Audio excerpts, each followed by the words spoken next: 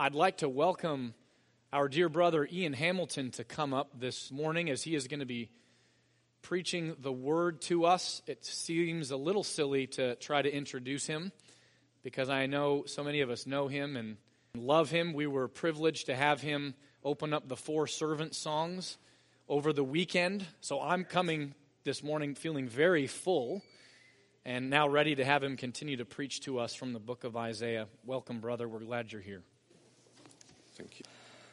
Well, it's always the greatest of privileges for me to be with you here in Sovereign Grace in Bakersfield, and I'm very grateful to you as a congregation for having me as regularly as you do. Joan and I love being with you.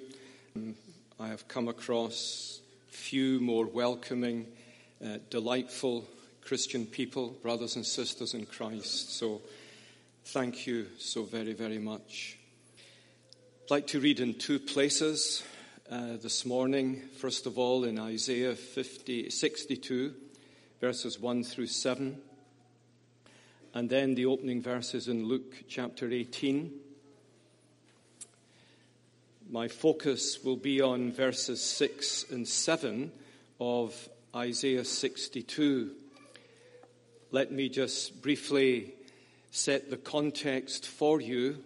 The latter chapters of Isaiah from 40 through 66 are essentially predictive prophecy. God has told his wayward, disobedient covenant people, his church, that he is sending them into exile. The unthinkable is going to happen. What God promised would happen is, says God through Isaiah, going to happen. Exile. They would be uprooted from the land of promise. The temple would be destroyed. Everything that they had held dear for hundreds and hundreds of years, everything that seemed to signify and symbolize God's commitment to them was going to be obliterated. But in the latter chapters of Isaiah, God through his servant says to them that exile will not be his last word. It will not be his final word, because God has pledged himself to his people. There will always be a remnant according to the election of grace. And in these especially final chapters in Isaiah from 60 to 66, we're given the most expansive of views concerning God's purposes for his church. Not only is he going to recover and restore his people to the land, he is ultimately going to do something grander and greater, more unimaginably magnificent. He is going to make his people the centerpiece of the earth. He is going to so beautify his church that the nations will come to it and prostrate themselves before it. And so we read in Isaiah 62, "For Zion's sake, I will not keep silent. And for Jerusalem's sake, I will not be quiet until her righteousness goes forth as brightness and her salvation as a burning torch. The nations shall see your righteousness, and all the kings your glory. And you shall be called by a new name that the mouth of the Lord will give. You shall be a crown of beauty in the hand of the Lord, and a royal diadem in the hand of your God. You shall no more be termed forsaken, and your land shall no more be termed desolate, but you shall be called My delight is in her. And your land married, for the Lord delights in you. And your land shall be married, for as a young man marries a young woman, so shall your sons marry you. And as the bridegroom rejoices over the bride, so shall your God rejoice over you. On your walls, O Jerusalem, I have set watchmen all the day and all the night. They shall never be silent. You who put the Lord in remembrance, take no rest, and give him no rest, until he establishes Jerusalem and makes it a praise in the earth. And then these, I'm sure, familiar words in Luke chapter 18. And Jesus told them a parable to the effect that they ought always to pray and not lose heart. He said, in a certain city there was a judge who neither feared God nor respected man. And there was a widow in that city who kept coming to him and saying, give me justice against my adversary. For a while he refused. But afterward he said to himself, though I neither fear God nor respect man, yet because this widow keeps bothering me, I will give her justice, so that she will not beat me down by her continual coming. And the Lord said, hear what the unrighteous judge says. And will not God give justice to his elect, who cry to him day and night? Will he delay long over them? I tell you, he will give justice to them speedily. Nevertheless, when the Son of Man comes, will he find faith on the earth?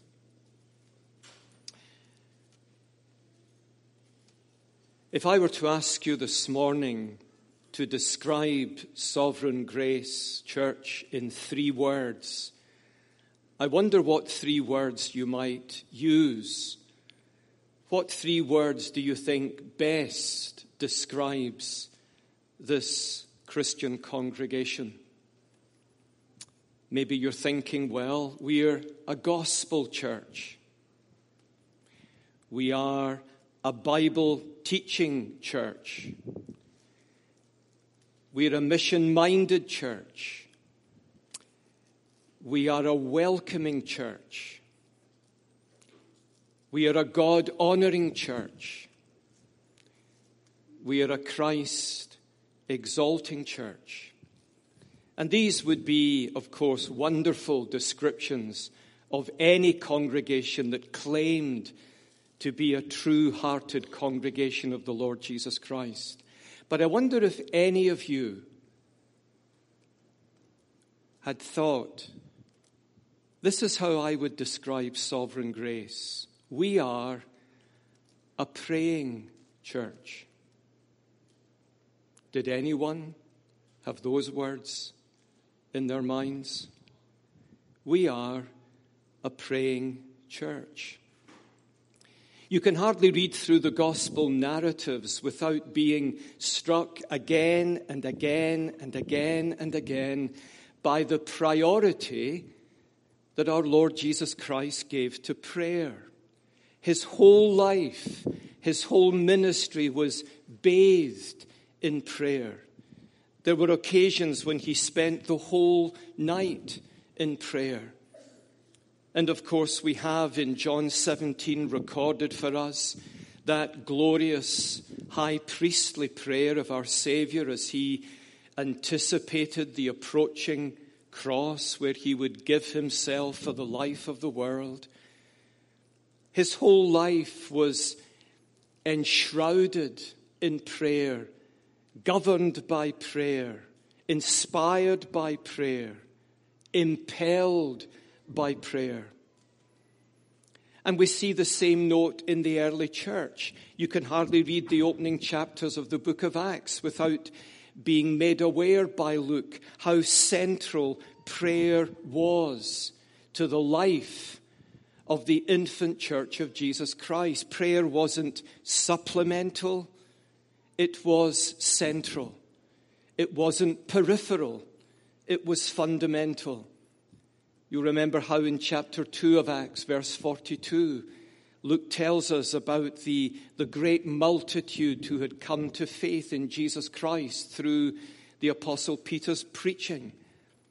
And Luke gives us a beautifully concise and profoundly insightful description of the early church. He tells us they devoted themselves to the apostles' teaching, to the fellowship, to the breaking of bread, and to not prayer, but the prayers. It seems that the apostles had set apart certain times in the week for the people of God to gather as opportunity allowed, to communally and corporately call upon the name of the Lord. And it reaches something of a climax, even a crescendo, in Acts chapter 6, when after this controversy that had arisen between the distribution of help between the Hebrew widows and the Grecian widows, that the apostles said we need to set aside, set apart men filled with the Holy Spirit and wisdom, the two fundamental prerequisites for diaconal ministry.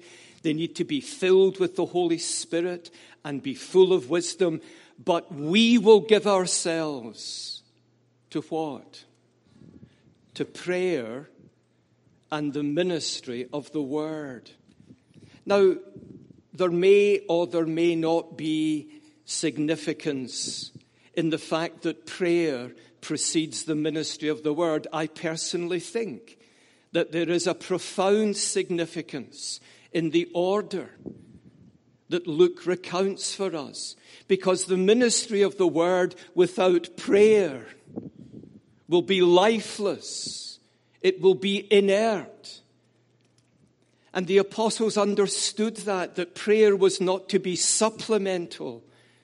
It was to be central and fundamental in their ministry as the apostles of Jesus Christ, ministering the gospel of the grace of God in Jesus Christ to the people of God and to a lost world. We will give ourselves.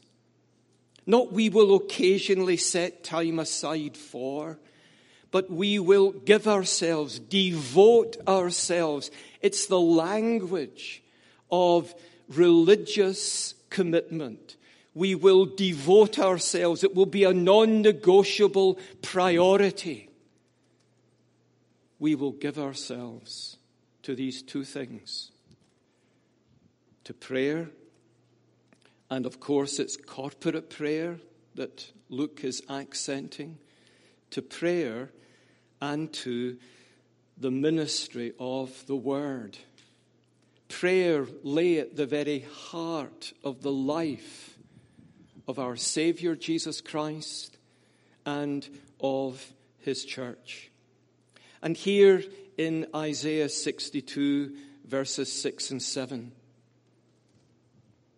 we have the same emphasis highlighted at a significant moment in God's word to his people concerning their identity and their destiny. He has just told them in verses 1 through 5 that they will become a crown of beauty in the hand of the Lord. He has told them that the nations shall see your righteousness and all the kings your glory. and you shall be called by a new name that the mouth of the Lord will give. All the nations will see your righteousness, and all the kings of the earth will see your glory. Now that's a note that Isaiah had earlier highlighted, you may remember, in chapter 2. Remember those great words, "It shall come to pass in the latter days that the mountain of the house of the Lord shall be established as the highest of the mountains, shall be lifted up above the hills, and all the nations will flow to it." All the nations. Or think of the great words that we read in Habakkuk chapter 2. The earth will be filled with the glory of the Lord as the waters cover the sea. And that note of universal cosmic display traces its way back, you'll remember, to Genesis 12, and back actually even earlier to Genesis 3. But in Genesis 12, God calls Abraham, you remember, from Ur of the Chaldees, and says to him, "In you, all the families of the earth will be blessed." Abraham had been taken from a land of moon worshippers. And God says to this one man, "In you, the whole earth is going to be blessed." And so what you have in these opening verses of Isaiah 62 is God saying to his people, you have a glorious future. You have an unimaginably glorious future. The nations shall see your righteousness, all the kings your glory. Now Israel is a little piece of real estate in the Near East. It's sandwiched between three great world empires, Assyria to the north, Babylon to the east, and Egypt to the south. And yet here is God the Lord saying to this people whom he will send into exile because of their sin, who will dismantle them to the edge of their existence. He's saying to them, one coming day, the kings of the earth will come and acknowledge you. Now, the question I want to ask this morning is this: how was that going to happen? How is that going to happen?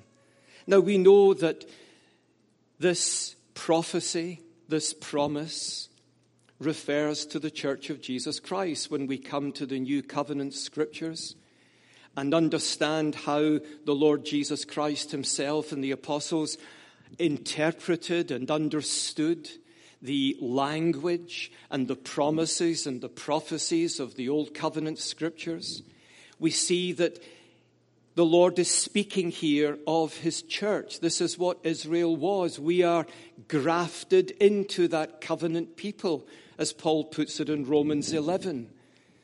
What we call the New Covenant Church is actually the one covenant church of Jesus Christ. We are grafted into Israel because there is always a remnant according to the election of grace.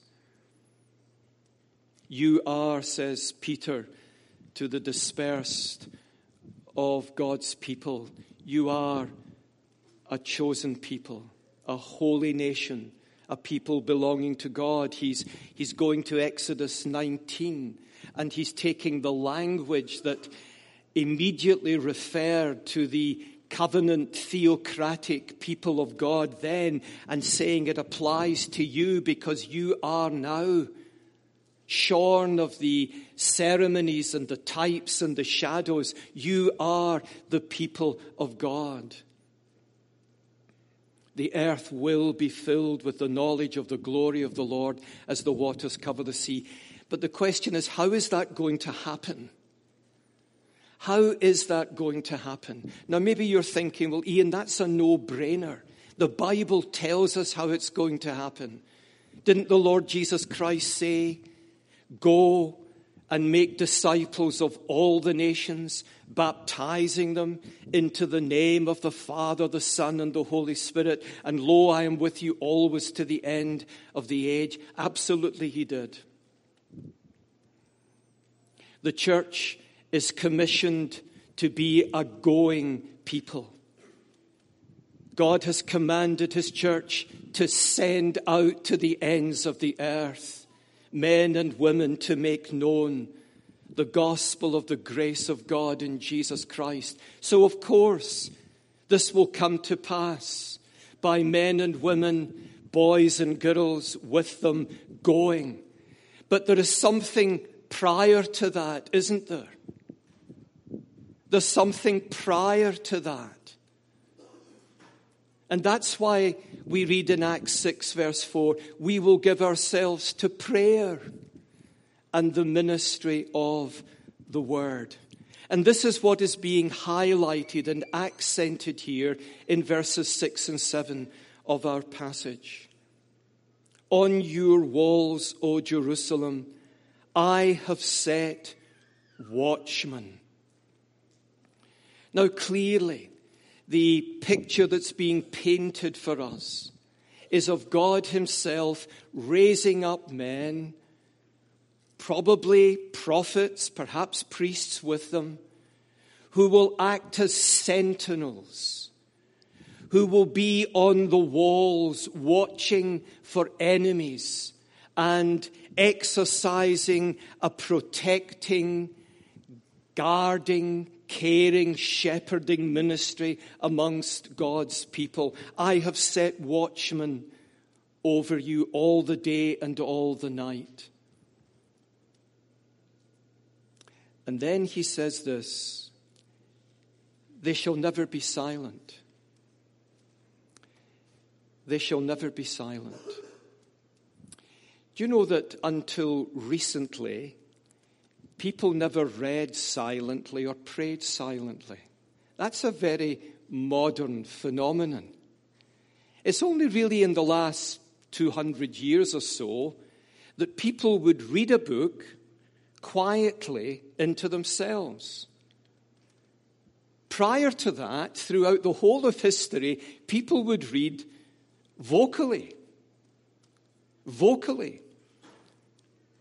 And the idea that you would pray into yourself would have been thought exceedingly unusual. Now, don't misunderstand me. I'm not saying it's wrong to read quietly into yourself.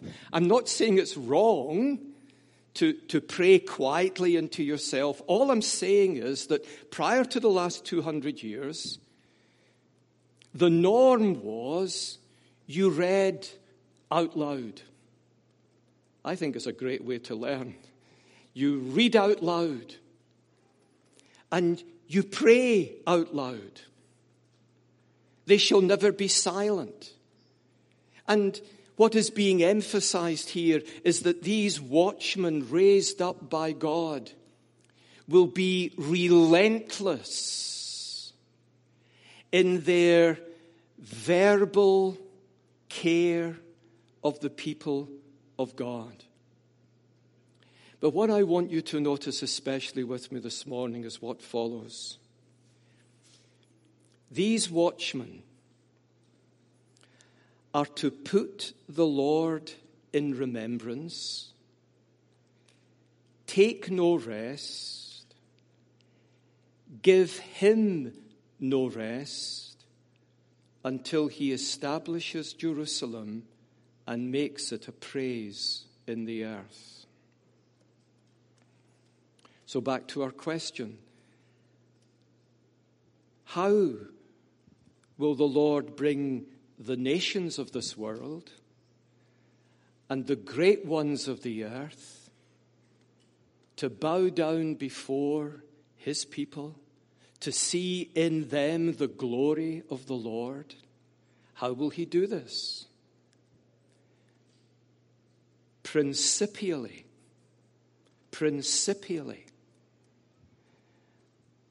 by us relentlessly, continually, unfailingly, giving him no rest and giving ourselves no rest until he fulfills his promise to do what he has said he would do. Notice just 4 things very simply about the praying, for that really is what's to the fore here. Notice 4 things about the praying that's to characterize these watchmen. Now, these watchmen are those particularly whom the Lord sets apart for sentinel care and guardianship of his people. We can apply it to ourselves. They are the pastors and teachers whom the Lord has set apart and through the church has raised up to be his watchmen. But it doesn't exclusively apply to them. It may immediately apply to them, but not exclusively, because we all are prophets and priests to God in our union with Jesus Christ. One of the great truths recovered at the Reformation was the priesthood of all believers. We're not passengers in a bus that's being driven by elders and pastors. We're an orchestra. We all have a part to play. Certainly there is a conductor. Certainly there's the lead violin and the lead wind instrument. But we're all in this together. We are the orchestra of God. We are the body of Christ, to use the imagery and the language of the New Testament. And every part has a part to play. No one is peripheral. No one is redundant. So in a principial sense, this applies to your spiritual leaders whom you have set apart under God, because they are men who exhibit, however poorly and weakly, those characteristics and gifts and character abilities that God would have demarcate and mark out those who are to model the headship and loving kindness and leadership of Jesus Christ in his church. Remember Calvin's words, pastors are to so lead the church of Jesus Christ that the people think it's Jesus himself who is leading them. But while it might immediately apply to them, it has a secondary yet real application to all of us. And just notice the 4 aspects of their praying. They are to pray continually. They are to pray continually, all the day and all the night. They shall never be silent. Prayer is not to be episodic. It's not to be part of merely the quiet time in the morning and the quiet time at night. It's not merely to be part of the church's gathering for prayer, whether it be a midweek or a Sunday evening or whenever. We're to pray all the day and all the night. Now, clearly that doesn't mean that we do nothing else but pray. What the language means is that our whole life is to be dispositionally a life of prayer. And what I mean by that is that whether we are praying at a time set apart, morning, noon, night, or whenever, or whether we're walking along the street or at our place of business or whatever it may be, this to be an incipiently dispositional commitment to prayer. The same idea you find in Deuteronomy chapter 6, where the Lord says through Moses to parents, you are to so nurture your children, teaching them the ways of the Lord as you walk along the road, as you lie down and sleep, as you go about the chores of life.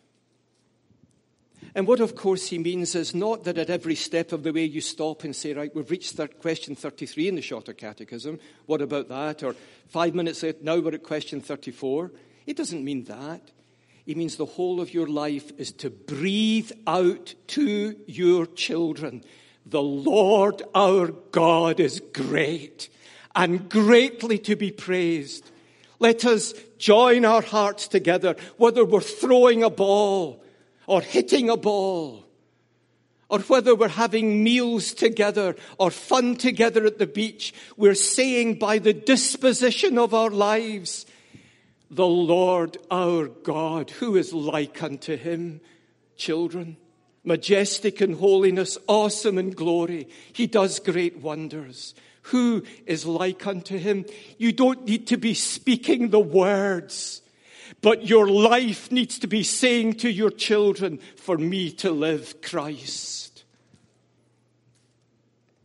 They need to see that you love to run after his commandments. That the whole of your life as a father, as a husband, as a friend, as a brother, as an employer, as an employee, the whole of your life is shaped and styled, infused and informed by who the Lord God is and what he has done for us in his Son, Jesus Christ. I've set watchmen all the day and all the night, and they shall never be silent. You know, we often say this, don't we, that some of the best sermons we have ever heard, we've actually never heard but seen. I was won to Christ, really, by a boy's life at school who told me later he would often speak to me about Jesus, and I don't remember him once speaking to me about Jesus, but I remember his life. I couldn't make sense of it. There was something about it that was different from any other life I'd ever encountered in my near 17 years. All the day and all the night. People need to see, and our children need to see, and the Lord needs to see that his church and his cause and his kingdom and his Son are not valued compartments in our lives. They are our lives. For me to live, Christ. They're to pray continually. They're to pray, secondly, boldly. Notice, you who put the Lord in remembrance, take no rest and give him no rest. That's remarkable language, isn't it? We're to give God no rest. Lord, are you listening? Lord, are you listening? Wake up. You think, well, what sort of language is that? It's the language of the Psalms. Lose the Psalter and you lose religion. That's why we need to be singing the Psalms. And we need to know the Psalter. Do you know 40% of the Psalms, 40% of the Psalms are laments. That's a huge proportion. 59, I think, of the 150 Psalms are laments. Why? Because there's so much to lament about in the life of faith. This world is a vale of tears. Yes, there are joys unspeakable and full of glory. Yes, we're being continually led in Christ's triumphal procession. But we're all limping. We're all struggling. We all have sadnesses and trials and burdens, fears. And the Psalms are bold in the way they call upon the Lord. You know, there are even some Psalms that say, Lord, are you sleeping? You think, well, he neither slumbers nor sleeps. Don't you think the psalmist knew that? when he cries out, "Where are you?" Does he not know that God is omniscient and is pledged in covenant love and loyalty to his people? Of course he does. But the exigencies of his circumstances cause his soul to cry out, "Where are you? Where are you?" And it's the same boldness that we're being encouraged to pray. We're to give God no rest. "Lord, here I am again." For the umpteenth time today, our prayers don't need to be lengthy and detailed, although it's good to spend lengthy times in prayer. Our prayers can be a little like Nehemiah chapter 1, shot up in an instant. Lord, there can be a universe of significance in simply saying, "Lord, Lord." We give him no rest because we want the Lord to see that the extension of his kingdom and the extension of the gospel of Jesus Christ matter to us. Why do you think Jesus says in Matthew 7, "Ask and you shall receive, seek and you shall find, knock and the door shall be opened"? It's a present continuous tense. Keep on asking. Is God deaf? Is he indifferent? Of course he's not deaf. He's not indifferent. His arm is not shortened that it cannot save. His ear is not heavy that it cannot hear. So why is Jesus saying, keep on asking? It's as if he's saying, show the Heavenly Father that you're serious about this. That's what prayer in essence is about. Lord, I want to show you that I'm serious about this. We're to pray boldly. And we're to pray expectantly. On your walls, O Jerusalem, I've set watchmen all the day and all the night. They shall never be silent. You who put the Lord in remembrance, take no rest. Not only are we to give the Lord no rest, we're to give ourselves no rest. But notice the connection here. You who put the Lord in remembrance. Now, Chad wonderfully last Sunday morning spoke about this. God remembered Noah. But notice the language. What does this mean? You who put the Lord in remembrance. It's turning back to God, his promises. That's what prayer is, essentially. It's saying, Lord, you promised this. Now do it. Be pleased to do it. Honor your promise. Live up to your character and nature. Don't ungod yourself. It's covenant language, you see. He's praying to Yahweh, you who put Yahweh, the covenant-making, covenant-keeping God, in remembrance. In remembrance of what? That the nations shall see our righteousness, and all the kings, your glory in us. You remember, Lord, you promised that. You promised that the earth would be filled with the knowledge of the glory of the Lord as the waters cover the sea. Lord, you promised it. I want to remind you of your promise. I know you don't forget. I know you don't forget, but I want to remind you. The Bible uses extravagant language, and we shouldn't always try to qualify it. You know, truth can die the death of 1,000 qualifications. Preach it as it is.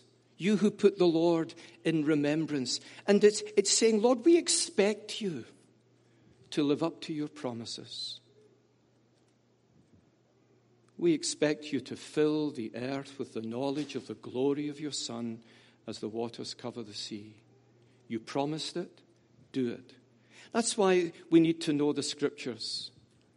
That's why we need to know the many exceeding great and precious promises, so we can turn those promises into prayers.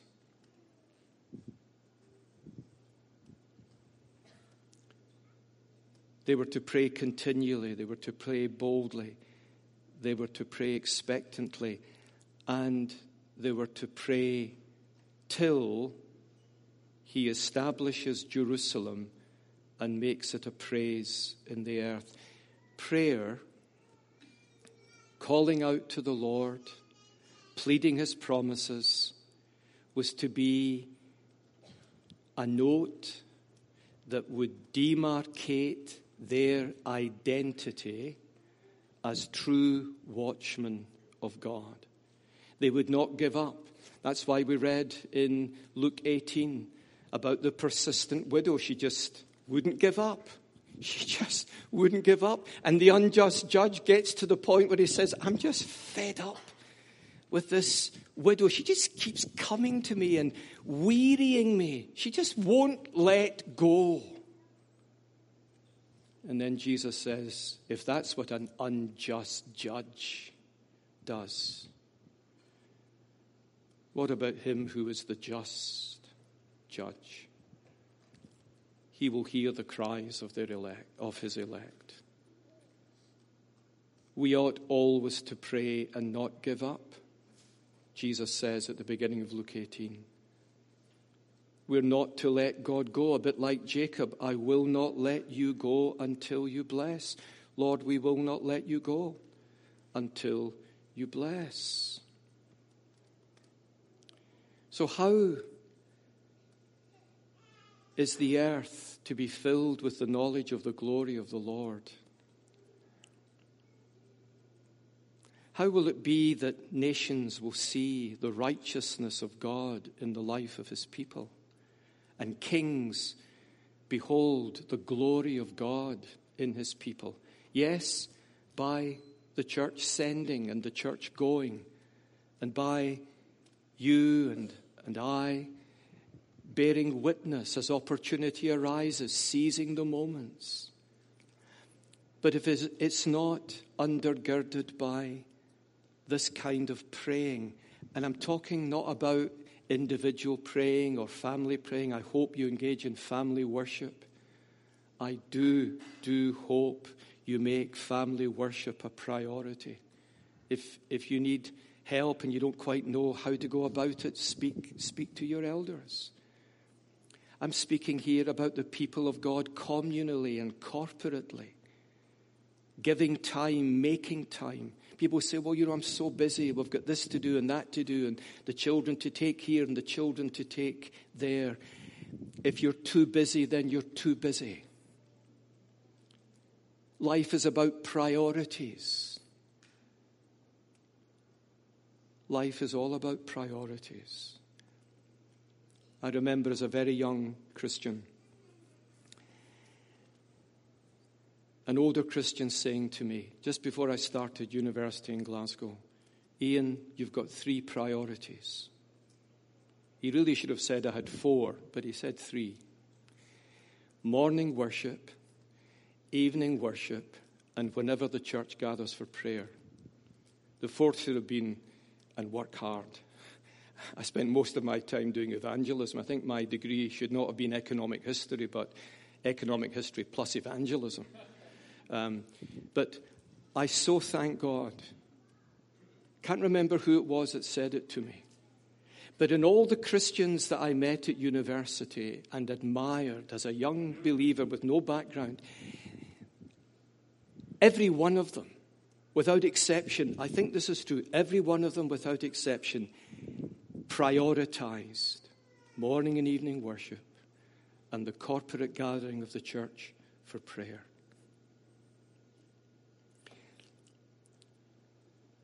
The life of prayer is a bit like an iceberg. 1/8 of the iceberg is above the water and 7/8 is below it. The Christian life is like that. What really matters to God is what's beneath the surface. Robert Murray McCheyne, one of the great ministers in the Church of Scotland in the 19th century, died aged 29, March 1843. He once wrote, "What a man is on his knees before God, that's what he is and nothing more." You see, I wanted to begin the sermon this morning by saying this. This sermon is first for me before it's for you. I don't say that for effect.